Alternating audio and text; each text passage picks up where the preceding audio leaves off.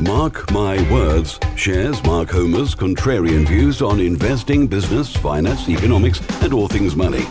Mark interviews the world's most successful business, finance, and money experts, as well as imparting his knowledge in a factual, direct, and no-nonsense manner. Welcome to Mark My Words, and here is your host, Mark Homer. Hello and welcome. I'm going to reflect on a series of news articles today. So here is the first one. Our friend Nigel Farage, ex-NatWest boss, Alison Rose loses out on £7.6 million after Nigel Farage row. Well, I do think that anybody that decides to go up against Nigel Farage is usually pretty foolish. She gave away private information relating to his banking arrangements to a BBC journalist, and now she's paid the price. He's pretty relentless. He doesn't stop. Apparently she was in line for about 10 million, and as Nigel says, she'll still walk away with about £2.5 million, so don't feel too sorry for her. What this is really about, though, is how some banks have been debanking people because of their political views. I thought it was very interesting reading the results of the subject access request that Farage put in to NatWest, where they call him a grifter and they call him, they say he's taken money from Russia and all sorts of things which are unfounded and unproven. But what was even more interesting was when they put a second subject access request in to see what emails have been sent within NatWest in response to the first subject access request. And they just carried on. They carried on calling him all sorts of names and saying he was, this sort of person, and, how they didn't like his political views. So I think they need to be more careful. And it just shows the level of naivety in some of these institutions. It's quite staggering. Okay, so on to the next topic. Savills is declaring that the UK housing market is past peak pain. I think they're probably right. To get a deal done around here, houses have probably dropped 15 to 20%. They're all saying that, houses have dropped 4 or 5%. I think it's nonsense. But they think that next year, properties will continue to fall by about 3 or 4% in 2024. I think they'll carry on falling. Maybe you have got another sort of 5, maybe 10%. And in 2025, they expect them to start growing again, which, that does seem to be the consensus. Obviously, they make predictions around the Bank of England base rate. I think all they're doing really is repeating what the markets believe the implied base rate will be. There's an implied rate which you can get on a graph. It's often in the FT, and you can get it with the MPC, the Monetary Policy Committee report. Every quarter, the Bank of England releases a report when they decide what the base rate's going to be. And in there, you'll see a graph. And that graph is basically all the best minds in London, what their betting interest rates are going to be over the next something like 2 or 3 years. So for me, that's where I take my information from, because I think that's the best guess, and I think that's what Savills have done. And they're saying that they expect Bank of England to start cutting interest rates in the second half of 2024, reducing base rate from 5.25 to 4.75. And they expect, this is the most interesting part, they expect base rate to fall to 1.75% in 2027. And I think that's probably about right. The IMF believe our natural rate of interest in the UK is 1%. Once this bout of inflation has been dealt with, obviously there was Ukraine, there was supply chains were shut, and that little that little thing called quantitative easing, where the bank printed billions and billions of pounds, probably at the wrong time when the supply chains were shut down, and actually it wasn't an issue of demand. It was, the issue was that supply got curtailed. So I think this is in some ways an issue of the bank's making. The fact inflation's got up to 10% roughly. Obviously it's dropping back a bit now, but that doesn't change the sort of natural rate of interest long term.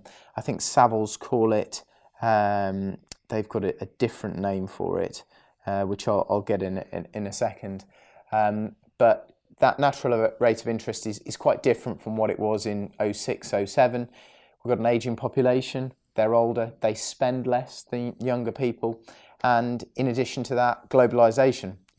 I know globalisation is supposed to be reducing and we're supposed to be onshoring and bring a lot of the production back into the UK, but that's only some of it. And I think, we're still in a net, much greater globalisation period than we were, say, 20 years ago. So natural rate of interest, they think base is going to go back to 1.75% by 2027. Most of the indicators show that. So it's quite interesting. If you're thinking about getting variable rates, variable mortgage rates, I love doing as longer term mortgage as possible. I love a base rate tracker. We took a few out, I think at 2.6, 2.7 over base. I like that because I expect base to come back down again. I think this is a short to medium term issue. Clearly, it can be painful for some people getting to that point, but I think in the medium to long term, I think you win with a variable rate, depending on what fixed rate you're getting offered. So Lucy and Cook from Savills says that interest rates are expected to have peaked and the worst of house price falls look to be behind us, but the first cut in rates still looks to be some way off. And this means continued affordability pressures are likely to result in further modest house price falls over the first half of 24, resulting in peak to trough house price fall in the order of 10%. Well, I think it's going to be at least 20, because it already is to get a deal done, 15 to 20%. So these average numbers, I never really sort of buy into them. It's very much more interesting sort of being at the coalface, bidding on stuff. We expect growth to accelerate as affordability pressures ease, with the strongest growth forecast for 2027 when rates reach their long-term neutral level. So they call it their long-term neutral level, where rates are no longer restrictive, which is what they are at the moment. Okay, so that's quite interesting, and they expect London to suffer the biggest house price falls. They had the biggest growth, didn't they? And they're coming off the highest base. So, the southeast will probably fall more than other areas because other areas are a better value and at a lower sort of multiple of incomes.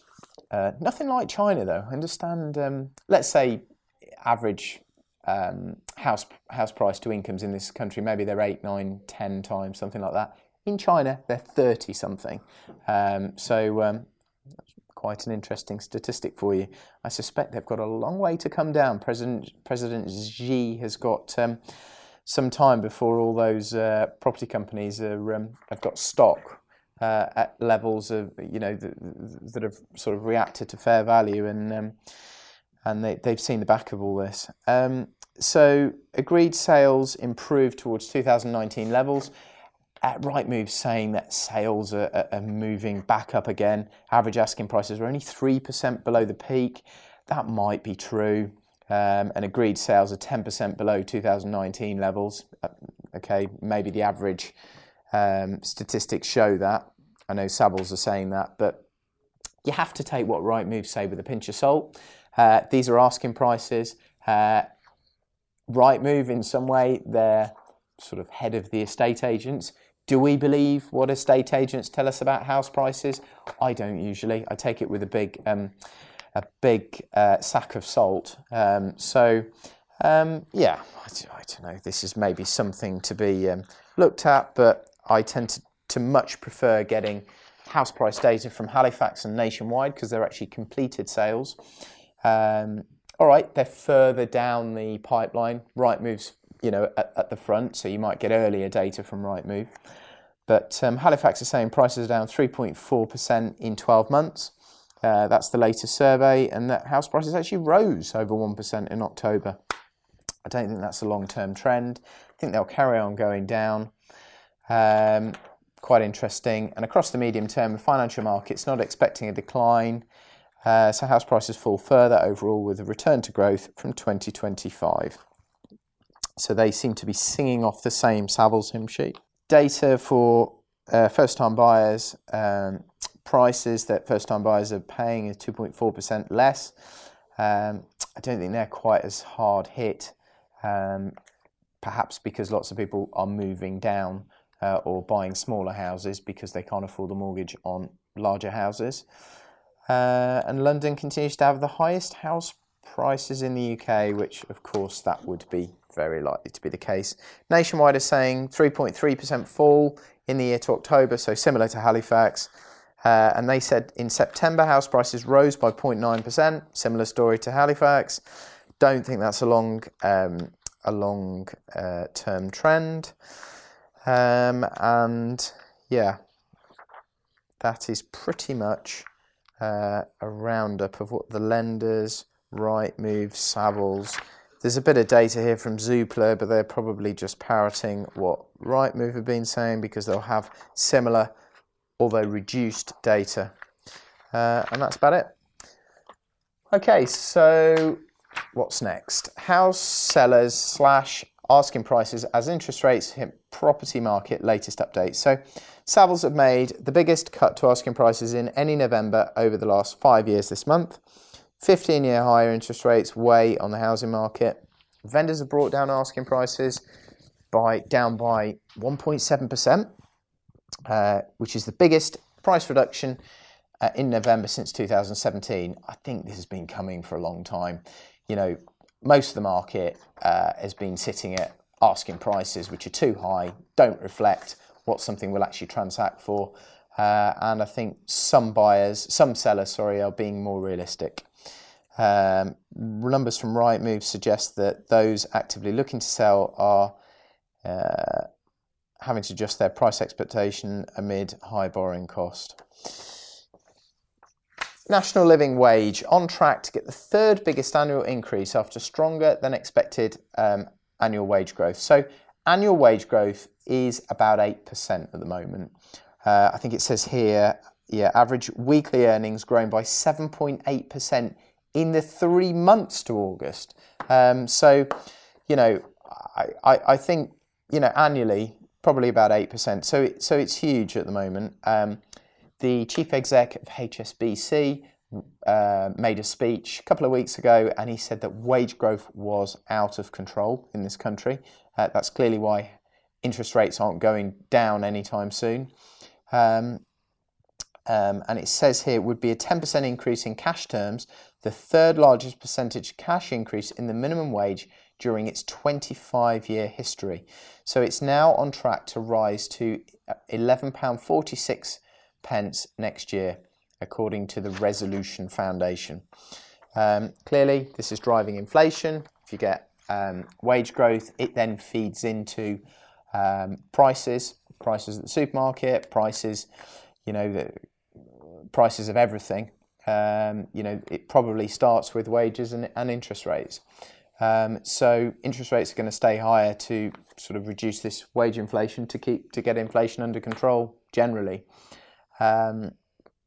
So, yeah, Jeremy Hunt pledged that whenever the Low Pay Commission's recommendations for the living wage, whatever they say next year, is the government will increase it next year to at least £11 an hour. So they will drive even more inflation with these wage increases. But clearly, lots of people need that, want that. So low-paid families with children in receipt of benefits will have experienced next to no or even negative income growth over this period, despite their hourly pay rising by 27% in real terms. Okay, so on to the next one. Savers could benefit more from more competitive interest rates as Jeremy Hunt plans an ISA shake-up. This should be quite good. I think he's saying that at the moment you can only open and put money into one of each type of ISA each year. So somebody can open and put money into a cash ISA and a stocks and shares ISA in the same year, provided it's within the £20,000 annual allowance, but they can't contribute to more than one cash ISA in that year. So that's probably not great, is it? So it probably makes things a little bit easier, maybe for monthly savings and that sort of stuff. It'll mean more savers can easily put their money into higher paying ISAs during the tax year. AJ Bell think the rule preventing ISA savers subscribing to more than one version of each type of ISA never made much sense. I didn't think it did either.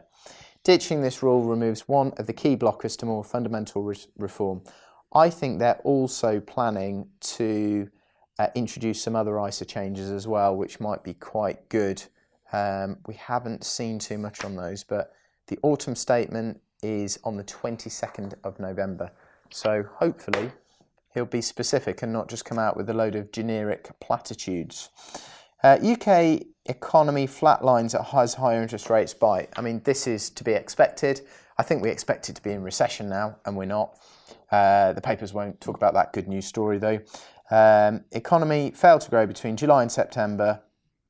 Higher interest rates are hitting growth, but added the economy has performed better than expected. Forecasters suggest the economy is set to be stagnant for a few months yet, and probably see zero growth until 2025. Probably true. Interest rates will come down, at which point hopefully we'll return to sort of 2 or 3% growth. I think what they need to do though is reduce corporate taxes, reduce corporation tax, reduce business taxes, business rates, all those things that put people off setting up and sustaining and growing businesses, because that is where the growth comes from. Liz Truss had some very good ideas, even though she was sort of exited quite quickly.